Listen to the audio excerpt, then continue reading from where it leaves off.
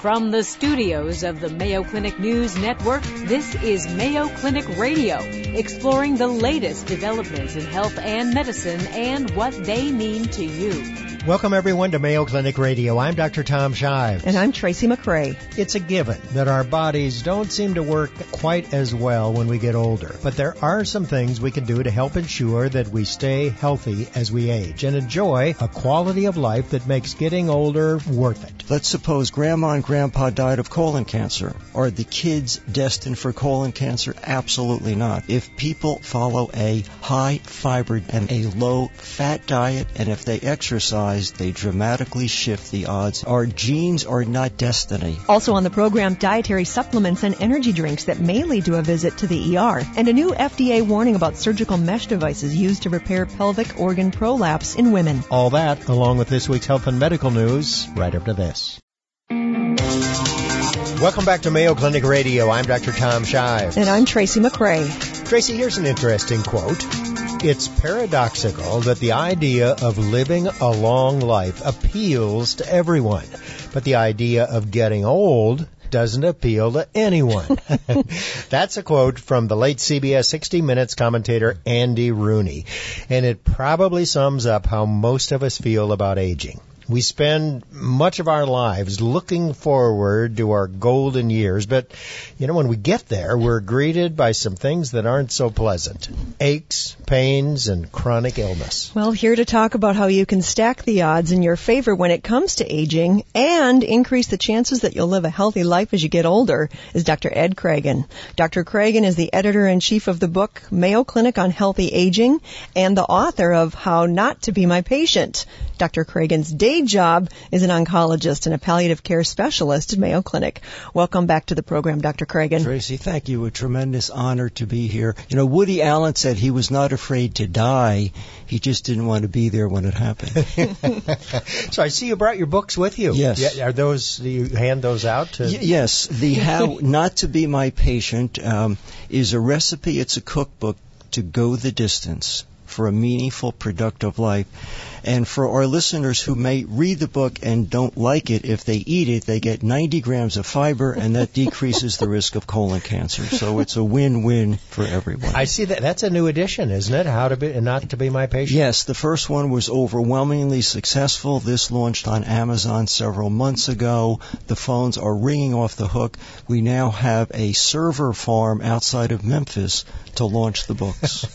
Now, the Mayo Clinic book on healthy aging has been a popular, big seller too, hasn't it? The Mayo Clinic Plan for Healthy Aging and the Mayo Clinic on Healthy Aging have been two of the best sellers in the Mayo Clinic portfolio of health-related issues. Now, I said in the introduction that you're an oncologist. Yes. By trade. That's where you get started. Yes. And how did you make the bridge into talking about healthy aging and how not to be a patient? I would presume it's something you learned from your patients. The vast majority of patients with serious cancers have a cancer related to lifestyle issues and poor decisions and poor choices. So if we follow a plant-based diet, if we do not smoke, if we moderate our use of alcohol, we will shift the odds in our favor. We should eat like rabbits because you never see rabbits in doctors' offices. So without question, over half of all cancers are directly related to the choices that people make. Not their genetics. No. Our genes are not destiny, and we can modify our genes. Let me give you an example. Each of my parents drank themselves to death. They were alcoholics. I am the only son of two drunks. What's the probability that I inherited the gene for alcoholism? Like 100%. When I was in junior high, a light bulb went on that said, hey, look, you have the bad genetic twists, don't drink, end of story. So with information, we can modify our environment to go the distance. Another example. Let's suppose Grandma and Grandpa died of colon cancer. Are the kids destined for colon cancer? Absolutely not. There is now a Mayo Clinic stool test approved by the FDA which may make colonoscopies obsolete. If people are at risk for colon cancer and they follow a high-fiber diet, a low-fat diet, and if they exercise, they dramatically shift the odds in your favor. even if you've got the genes that are not so good when it comes to colon cancer. The same with breast cancer. If women are exercising, if they follow a low-fat diet, if they get periodic mammograms, they will shift the odds in their favor, even though they may have that unfortunate twist on the DNA. Our genes are not our destiny. I'd say that even 30 years ago, old people were in my family and where I grew up were in their 70s. Yes. And now old people are in their 90s and into 100. And if somebody dies before they're 90, you think, oh, that's too bad. People are living a lot Absolutely. longer. And so aging is a bigger part of that because you're around longer. And most of us will spend more years in retirement than active years working at the firm, the foundry, the factory, or for a major institution. At the early part of the 1900s, the average lifespan was 47. In southeast Minnesota, it would be normal for people to live into their 90s and into 100. If a woman is 65, she can look forward to 20 additional years of life. If you make it to 65? Yes. Huh. If a couple makes it to 65, the odds are overwhelming they will make it to 90 together. But the serious news is that most women will spend the last 20 years of their lives without their partner. So financial planning, prudent estate work is crucial, especially for women. So the women can quit listening, but for the men. So you talked about a plant-based diet. You talked about not smoking. Give us a little more, some tips on alcohol with regard to aging and use of alcohol. The data are overwhelming that responsible drinking has something to do with decreasing the risk of heart disease and increasing longevity. And the usual recommendation for gentlemen, it would be no more than 6 ounces of wine a day, preferably red wine. And for women, that would be 4 ounces of wine.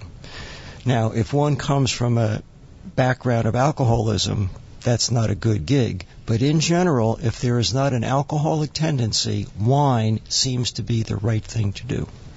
So wine is okay. A little bit more about diet. You talk about a plant-based diet, and tell us exactly what you mean and why that's so important, not only for the prevention of cancer, but also for the prevention of the other major killers in this country, heart disease and stroke. There is no question whatsoever that the plant-based diet consists of whole grains, green leafy vegetables, colored fruits and vegetables, and legumes. I might add that my wife, Peggy Menzel, is a dietitian. She's a German dietitian, so that's why I look like this, very thin. And we eat no saturated fats of animal origin. We have fish, but no poultry, no chicken, no turkey, no meat, and no pork. Now, that might be viewed as being somewhat monastic, and if one would have a problem with that approach, the alternative is to limit meats. And the usual recommendation is 2 servings a week of meat about the size of a hockey puck, which would be approximately 4 ounces. That's a pretty small steak, isn't it? You can change your tastes. I think people would think, man, there's no way that I could ever give up my steak. But you really can kind of change your palate. And you dramatically decrease your risk of a stroke or a heart disease or cancer. And I've shared with audiences, our Mayo benefit package is wonderful, but if I drop dead, Mayo takes my pension and builds a parking ramp in my honor, and it doesn't give me a warm, fuzzy feeling. So for our gentlemen listeners to go the distance, plant-based diet and decreased meat intake. All right, before we finish up this segment, so tell us, a typical day, what would you have for breakfast, lunch, and dinner? Typically, my wife and I are up at 4:15. In the morning? Yes. Now, what do you do? You can't sleep? Please don't answer that. Just continue along. Since we are on the air, there will not be a rebuttal, but invite me back. We are always training for something. So we hit the road typically at 4:30 or 4:45. We come back, and I will typically have bran cereal with raisins, nuts, and a banana. I will typically have 20 ounces of pure caffeine. I often Get wonder. the day started. Oh, absolutely. If the pulse is not 140, if my pupils don't look like saucers, it's not going to be a good day. So that's breakfast. For lunch, I have the same thing every day. Peggy makes for me a peanut butter and jelly sandwich. I will have a banana, and I will have a low-fat yogurt and also some nuts. Although a few days ago, Peggy forgot to put the jam in the peanut butter and jelly sandwich, and I almost aspirated. This was not the start of a good afternoon. You need more coffee on that lunch. Absolutely. And typically our dinner always includes a salad, typically legumes, pasta, fish, potatoes, starches, but certainly no meat. Legumes. You keep talking to these legumes. What are the legumes? Legumes are types of beans which are indigenous to many emerging nations like Iowa. I got to separate the two of you. We're going to take a break. We're talking about staying on the healthy side of life with Mayo Clinic oncologist and author Dr. Ed Cragen. When we come back, we have to cover stress and relationships and spirituality. And why you'd ever get up at 4:15 in the morning.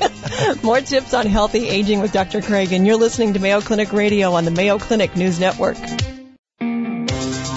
Welcome back to Mayo Clinic Radio. We are with oncologist, author, and palliative care specialist, Dr. Ed Cragen. He's also an expert on healthy aging. So, Dr. Cragen, we've covered diet, we've covered alcohol, we've said no tobacco. You've recommended everybody get enough sleep, but you doesn't sound like you do unless you go to bed at 4 o'clock in the afternoon. But you get up at 4:15. Typically 4:15, but we cannot burn the candle at both ends. So by 8:30 or 9 o'clock, we are in bed. Sometimes I'm putting on my pajamas in the ramp. It's rather colorful. But we need 7 hours of sleep, and people think they can cut corners. They cannot. And if we get less than restorative sleep, we are functioning at the legal level of intoxication, which means a blood alcohol level of 0.08%. We cannot cut corners on sleep. Relationships. I know that they're important. I've read that they're important as you age, and we all know that women are much better at forming, keeping, maintaining relationships than men are. So what advice have you got for the guys? Find a friend. Find someone that you can call to talk about the twins, the Vikings, what life is like, what wakes you up at 4 o'clock in the morning. For our listeners, simply go to a restaurant and look at 5 women having dinner. They're laughing, they're having a good time, they're connected. Look at 5 men having dinner. They're whining about their PSA, their high cholesterol, the stock market. So without that confidant, someone that you can go to coffee with or play cards with, you dramatically decrease your risk of going the distance. I have a friend who's middle-aged with me, and he says that men don't figure this out until they're in their 40s or maybe 50s, that how important that is in their life. They also figure it out when they're in the coronary care unit and they had a heart attack. Dr. Steve Kopesky is a brilliant cardiologist, and he has shared with me the most significant question relative to surviving a heart attack is one question. Does anybody care if you live or die? And if you say nobody cares, the probability is overwhelming you will not make it out of the intensive care unit. Well, talking about life or death in that situation, then let's talk about spirituality. I've been touched by 40,000 contacts with the terminally ill. 40,000. You do the math. 40,000. And I've looked for an atheist. I've never found one. Likewise, you never find atheists in foxholes. Now, a couple of years ago, I was on our death and dying service at St. Mary's Hospital, and I met a prominent pianist, a keyboardist, dying of colon cancer. And he told me he believed that when he died, he simply disintegrated, and that was the end of the story. And I'm thinking, pal, you're just killing my study here. So the next day I came back and we talked, and he also reached out for a higher power, however he may have defined that higher power. Never have I seen someone who was willing to go it alone when that curtain's coming down. So what you're saying is that obviously there are some atheists who have gotten cancer, but you're saying that once that they're in that situation, they become believers? They become believers in a power, in an energy, in a chi, in a karma over and above themselves. At that 11th hour, everybody is looking for a loophole, so to speak, however you may define that belief system. And the evidence are overwhelming. People who are part of a faith community live longer than those who are not part of a faith community. Are they more likely to survive cancer? Absolutely. And what may happen, Mrs. Jones goes to church every Sunday. She sits in the front pew on the right side, and she's surrounded by elderly widows. If she doesn't show up for 2 Sundays, guess what happens? Knock on the door. Ethel, how are you doing? Then Ethel's boyfriend comes to the door. We can't finish this off without talking about stress, because I don't know, I might say that diet and sleep are just as important as stress, but maybe people think they can handle stress a little bit better than they actually can. Tracy, our lifestyles are absolutely killing us because of the glut of technology. Let me share with our listeners a couple of numbers. Every day on our smartphones, there are 250,000 apps. 250,000 apps. On Amazon, and I'm not talking about the river in Brazil, there are 24 million consumer products that you can buy with one touch. In the medical community, there are 20,000 papers published every 5 days. We are deluged with technology, and the only way to survive is to turn off anything that buzzes, beeps, or vibrates. And if we have a smartphone between you and I, and that smartphone is muted, that decreases our problem-solving potential, the very fact that it's there. And for our listeners, if you are driving, and if you are texting, if you are on the phone, you are driving with the equivalent of legal intoxication. Well, you're also connected more often. You're connected whether you're with your family or with your work. I mean, it's something that you're plugged into, and it seems like that's one of the keys to it, is having that unplugged time. We need that space. We need serenity. We need that moat, or none of us will go the distance. And if you look at the lives of every spiritual leader, regardless of the tradition, throughout their ministry, they went to the garden, they went to the ocean, they went to the sea, they went to the desert for time to renew their batteries and then go into the arena. Meditation a big deal? Absolutely. There are various forms of meditation. It's become trendy. And I think the key concept in meditation is mindfulness, to be present, to be engaged, to listen, to be connected to that person and not looking at the phone. How many times are we at dinner and you see the all-American couple and Mom's on her phone, Dad's on the tablet, and the kids are under the table with Instagram? It sounds to me like you better have your legumes tonight, have a couple of glasses of wine, and get to bed early and make sure you get 7 hours of sleep. That's true. Dr. Ed Cragen is an oncologist and palliative care specialist at Mayo Clinic. He is also author of How Not to Be My Patient and editor-in-chief of Mayo Clinic on Healthy Aging. Good to have you here, Dr. Cragen. Likewise, Tom. Thank you. Still to come on Mayo Clinic Radio, millions of Americans take dietary supplements every day with no ill effects. But a recent study found that some weight loss products and energy drinks lead to thousands of trips to the ER. We'll talk about supplement safety with our expert. And the latest on an FDA high-risk alert for surgical mesh devices used in the transvaginal repair of pelvic organ prolapse. Have a health-related question you'd like us to answer or a topic for us to cover? Tweet us anytime at hashtag Mayo Clinic Radio or send an email to mayoclinicradio@mayo.edu. Coming up, the latest health and medical news with Vivian Williams. You're listening to Mayo Clinic Radio on the Mayo Clinic News Network. Hi, I'm Vivian Williams with your Mayo Clinic Minute. We all know that getting a flu vaccine prevents the flu, but that's not all. Mayo Clinic cardiologist Dr. Stephen Kopetsky says it's been shown that if you get a flu shot, it will lower your risk of having a heart attack or stroke by about 50% during that flu season. Really? Yes. You see, the influenza virus can cause an inflammatory response all over your body. That's why you feel miserable. And when that happens, it can also irritate the lining of your arteries. arteries. If those arteries are already in trouble with plaque buildup, the inflammation can prompt a tear.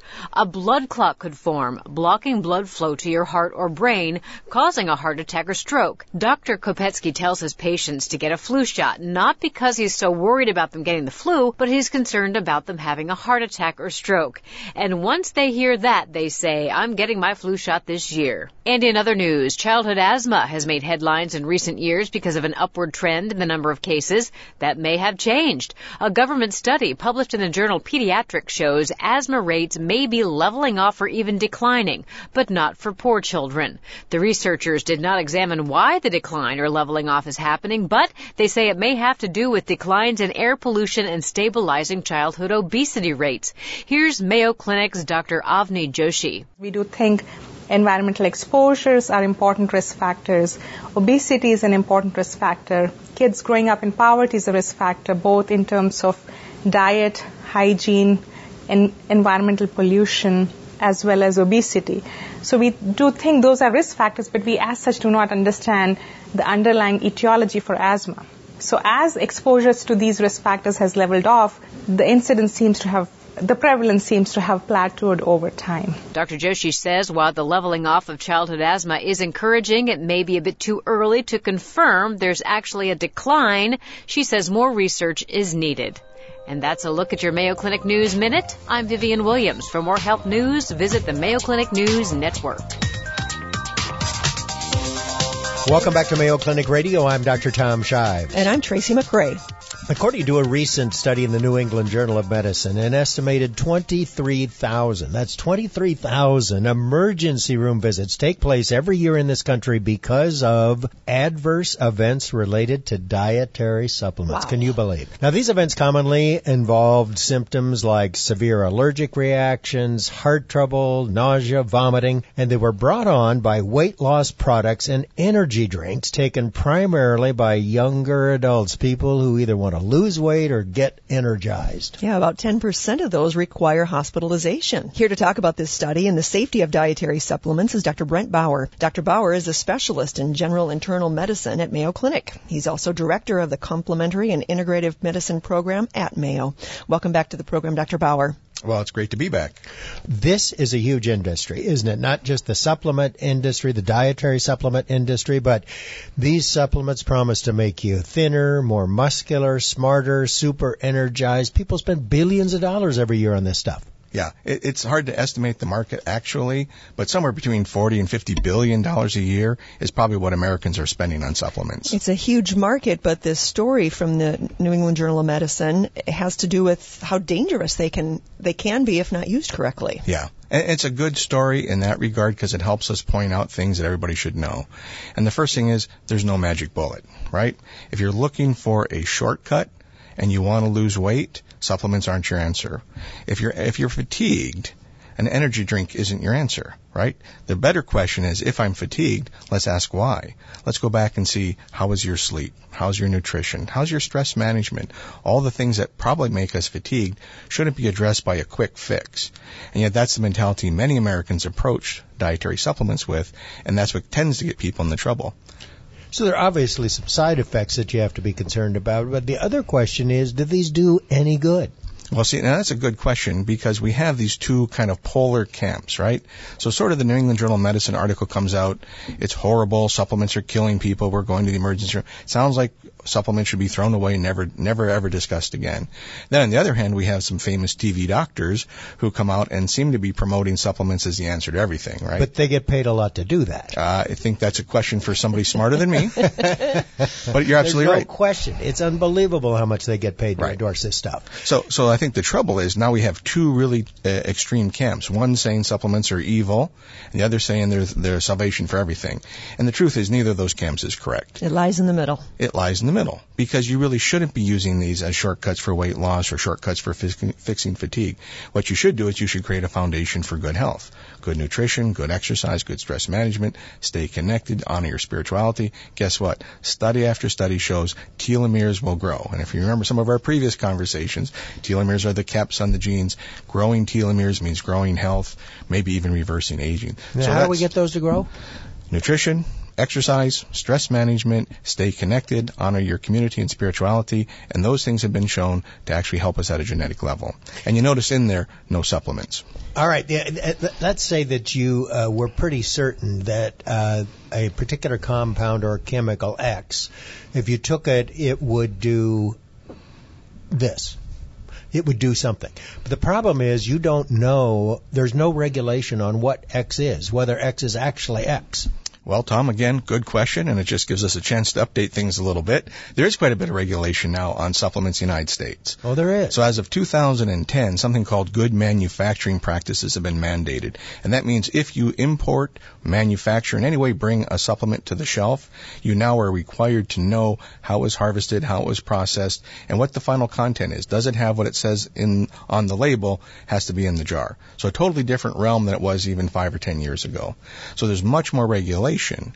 And so now what we have to do is now as consumers, we have to be smarter. Because the products are on the shelf, they're probably much better quality, yet we're still getting this whipsaw from they're horrible to everybody should take them. And the truth is we should come in the middle, because there are some people need to take. For example, some of the diabetic medications can lower your B12 level. Guess what? Those people need to take a B12. There are lots of older people who are vitamin D deficient. And we know those people tend to fall more often. And we know they tend to fall less if they get their vitamin D deficiency fixed. So they should take vitamin D. If I have high triglycerides, I'm going to take fish oil in addition to my diet and exercise.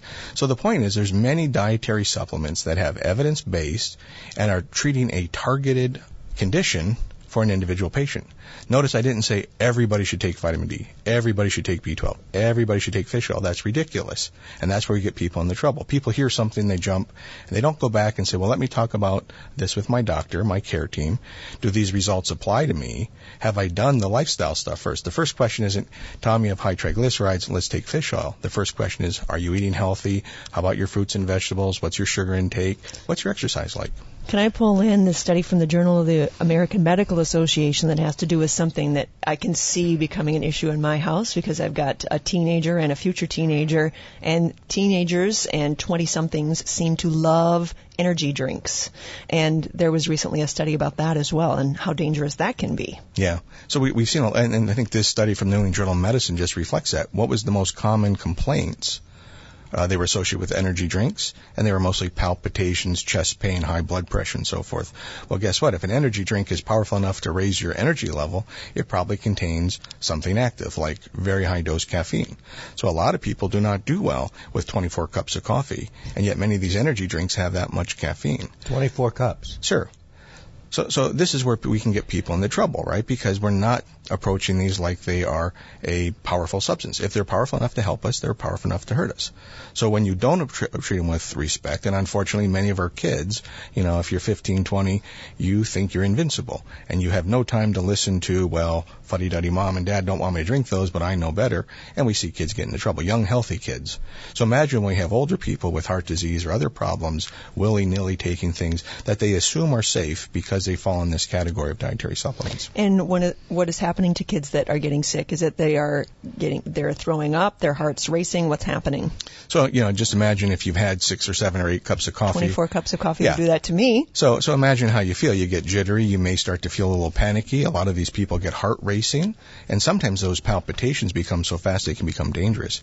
And if they have an underlying heart problem, or if it's an older person with heart disease, the opportunity to have heart attack, strokes. I mean, this is what happened if you remember back with ephedra. Remember when the baseball players were dropping like flies, it seemed, for a while there because they were going to camp out of shape, trying to get ready, drop some weight, took ephedra. Well, ephedra is a stimulant, and a lot of those people got into trouble. So again, it's not that supplements are bad. It's not that they're good.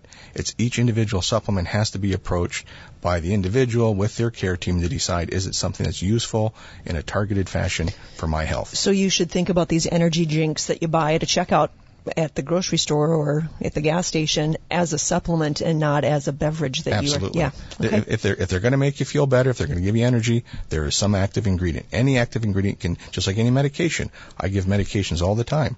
Some of them help my patients tremendously. A few of them cause adverse side effects. Same thing with anything natural. So you obviously recommend some supplements in particular situations, but the study showed that there were some potential adverse effects. What are the biggest offenders? Which type of supplement, dietary supplements? Yeah, so I think where you see the most trouble and also some of the worst claims are in the muscle building, weight loss, and energy. Because most of those are, hey, I'm going to help you, and I'm going to do it with a shortcut, and you don't have to lift weights and exercise and eat healthy. I'm going to get you there faster.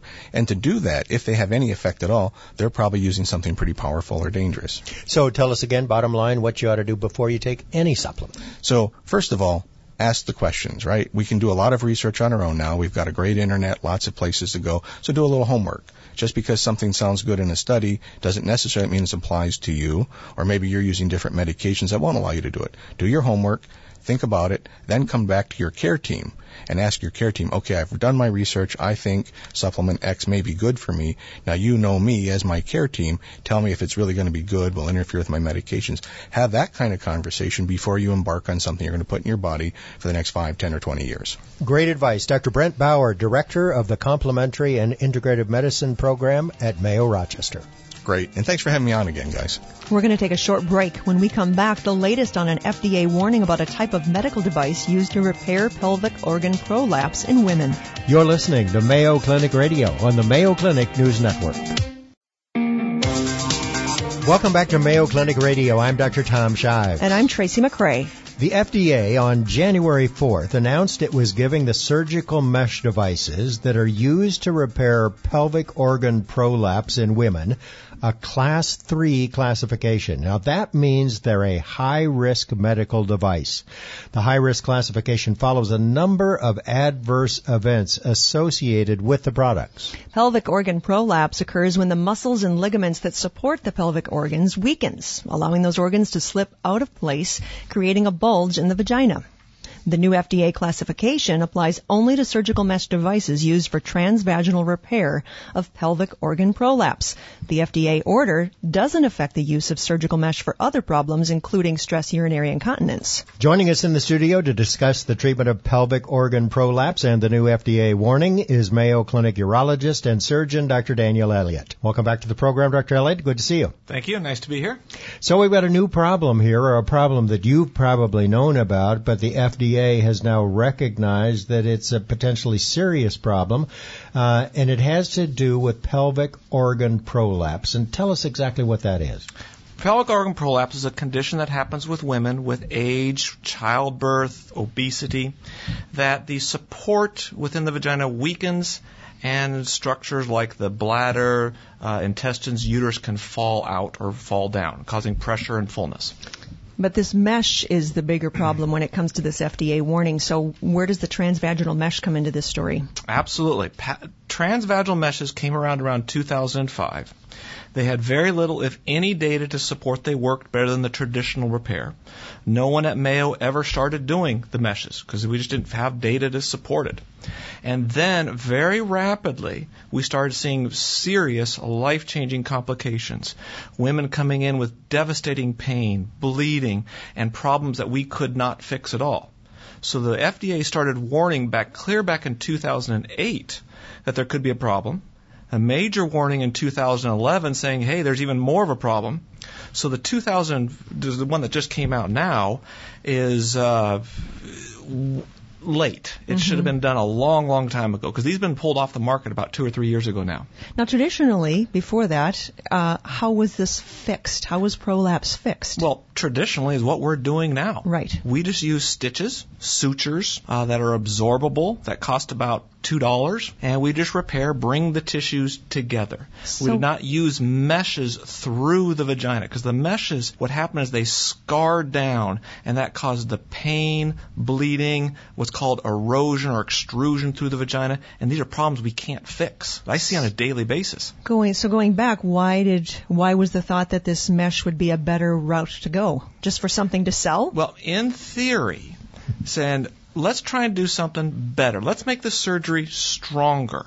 I am all in support of that. But they didn't have any long-term data to show it worked. And so subsequently, it came on the market fast. It got adopted by many surgeons, and subsequently, a lot of women have been damaged from it. So did the surgeons find it relatively easy to use and maybe quicker than the old conventional surgery for prolapse? It was much easier to use. It got marketed to a lot of physicians who adopted it very rapidly. And yeah, it is pretty easy to use. You use needles and trocars to go through the various different tissues to hold it up. But again, the big issue was zero long-term data show it was safe. Now, we need to be clear about the difference between the mesh being used for this problem and mesh that's being used for stress incontinence. And how are those two different? Significantly different. The mesh itself for slings is relatively small. Slings used for stress incontinence. For stress incontinence, exactly. To hold up the urethra to stop the incontinence. Correct. The meshes that are used for prolapse are very large. It's a sheet of them. It's 8 inches by 10 inches with arms going various different locations. It's a large volume of mesh. It is true that the mesh is identical, but the volume of it is significantly different. And if a woman has a complication related to the mesh, you said you're seeing referrals of women who have had this done, and sometimes you can't fix the problem. Daily when I'm in clinic, I have women coming in, and I cannot frequently fix the problem. It's devastating pain. Wow. They can't sit down. They can't lie down. Sexual intercourse is gone because of this. I mean, it's devastating. We're used to in surgery and all medicine trying to help make things better. In this situation, I can't. So as many times I have to tell people, I cannot fix you. And that's the devastating part of this. So they're just doomed. There is no fix? You take the mesh out, I assume, and then the old problem is back? Or there's what do you do? too much mesh. You can't take it out? The meshes for prolapse kits, the arms are going through the gluteal muscles, the rear end. They're going through the operator frame, which was part of the pelvic muscles. Arms going everywhere. You cannot. It is physically impossible to get all the mesh out. And so that's why initially some surgeons tried to, but then these women, you can't operate in the pelvis like that. You devastate the bladder, the vagina, the rectum. And so many of us, myself included, don't operate on it because you can't fix it. So you just try to control their pain. Exactly right. And as you know, that's not an easy thing to do and usually not possible. How many women in the United States had this done? Do you have an idea? Yes, I do. Hundreds and hundreds of thousands of these have been done. And hence the reason why you can't turn on the TV or internet without seeing an ad for mesh litigation. It's the largest litigation process in the United States. History. That's how big it is. When I called you and said, do we need to address this on the radio program, you said, absolutely. Everyone is coming out of the woodwork to talk with you about this because it's such a big deal. What happened on Monday the 4th? Oh, absolutely. I get emails all the time from all over the nation. Again, this happened in 2011 when the big first warning came out. And there's a big uproar about this. Well, it's a little bit difficult to understand, isn't it, why the FDA ever approved this as a treatment for prolapse in the beginning? Yes. It is, unfortunately, from my opinion, not just my opinion, many of us who do this type of work, a major failing of the FDA. This got through without any long-term data. And so subsequently, very rapidly, it came out in 2005. Within 2007, I start seeing these individuals come in who's devastated, or myself or the urogynecology department here. Devastating problems. We had never even seen this before. We didn't know how to treat it because it's a brand new problem. And again, that's why it's so devastating that this happened in the first place. Hundreds of thousands of women in the United States. Yep. Do an internet search on it, see what the number of cases are out there, and again, it's hundreds, if not more. Hundreds of thousands, if not more. So what do patients need to know about this latest development in this story? From the patient perspective right now, it probably won't change anything because these have all been pulled off the market. This is more about the legal aspect of what somewhat, might be happening? But the future of meshes placed through the vagina, they are going to finally make it very stringent requirements for this to ever get approved again, and probably won't be able to. Dr. Elliott, thanks so much for being here. Thanks for bringing us up to date on a most difficult problem, the latest development in the treatment of pelvic organ prolapse using mesh. Dr. Daniel Elliott is a urologist and surgeon at Mayo Clinic, Rochester. Thanks, Dr. Elliott. Thank you.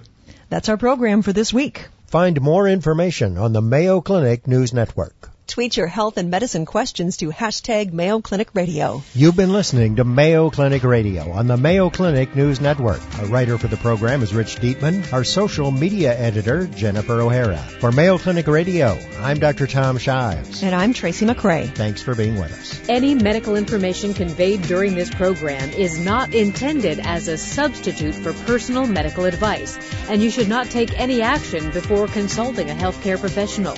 For more information, please go to our website, radio.mayoclinic.org. Please join us each week on this station for more of the medical information you want from Mayo Clinic specialists who know.